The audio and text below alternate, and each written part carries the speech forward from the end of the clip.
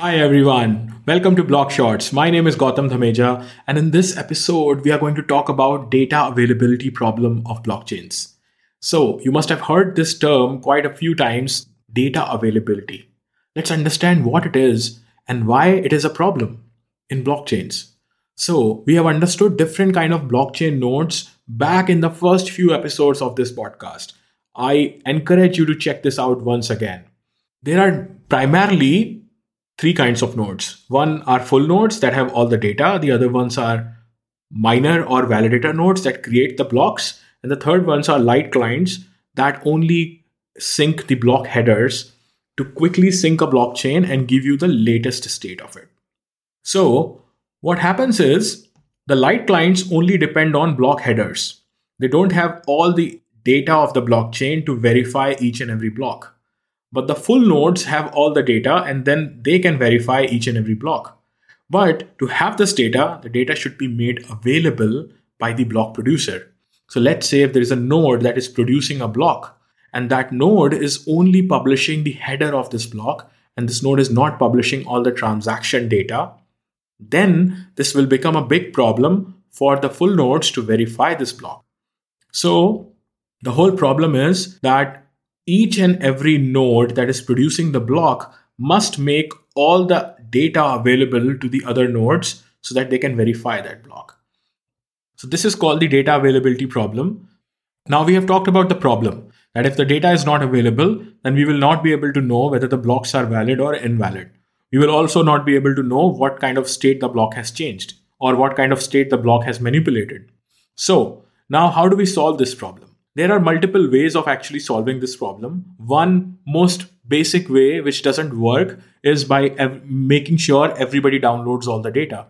That makes it extremely difficult for all the nodes of a blockchain to keep track of all the data, all the historical data of the block or the blockchain, because this is too much data. Blockchains, as you know, the blockchain data is immutable. It cannot be deleted. So if everybody holds all the data all the time, that is a lot of data.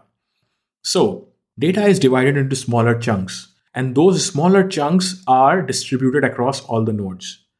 All of these nodes then create the whole data by combining some of these chunks. If you have some data, you divide that into 100 chunks, divide that 100 chunks into 100 nodes, and then some number of those nodes, let's say 50 of those nodes, talk to each other, get all the chunks together, 50 chunks, and they can create all of this data. This is called erasure coding.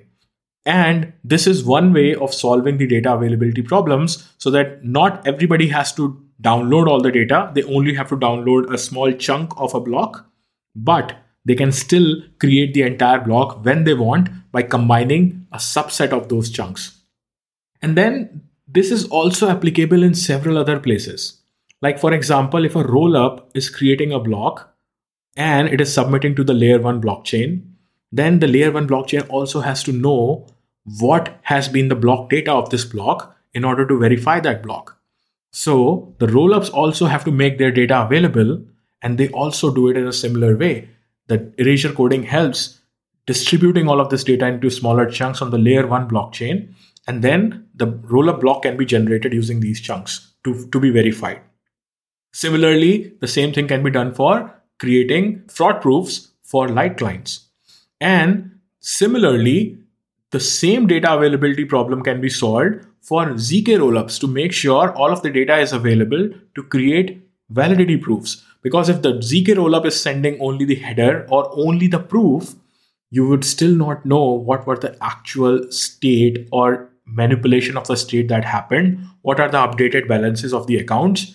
So you need the block data of ZK rollups as well. So all of these different kind of scaling techniques or all of these kind of synchronization techniques like light clients, everybody requires data availability. And that is why this is an important problem to solve. I hope you found this episode insightful. Thank you for listening and stay tuned for the next ones. Ciao.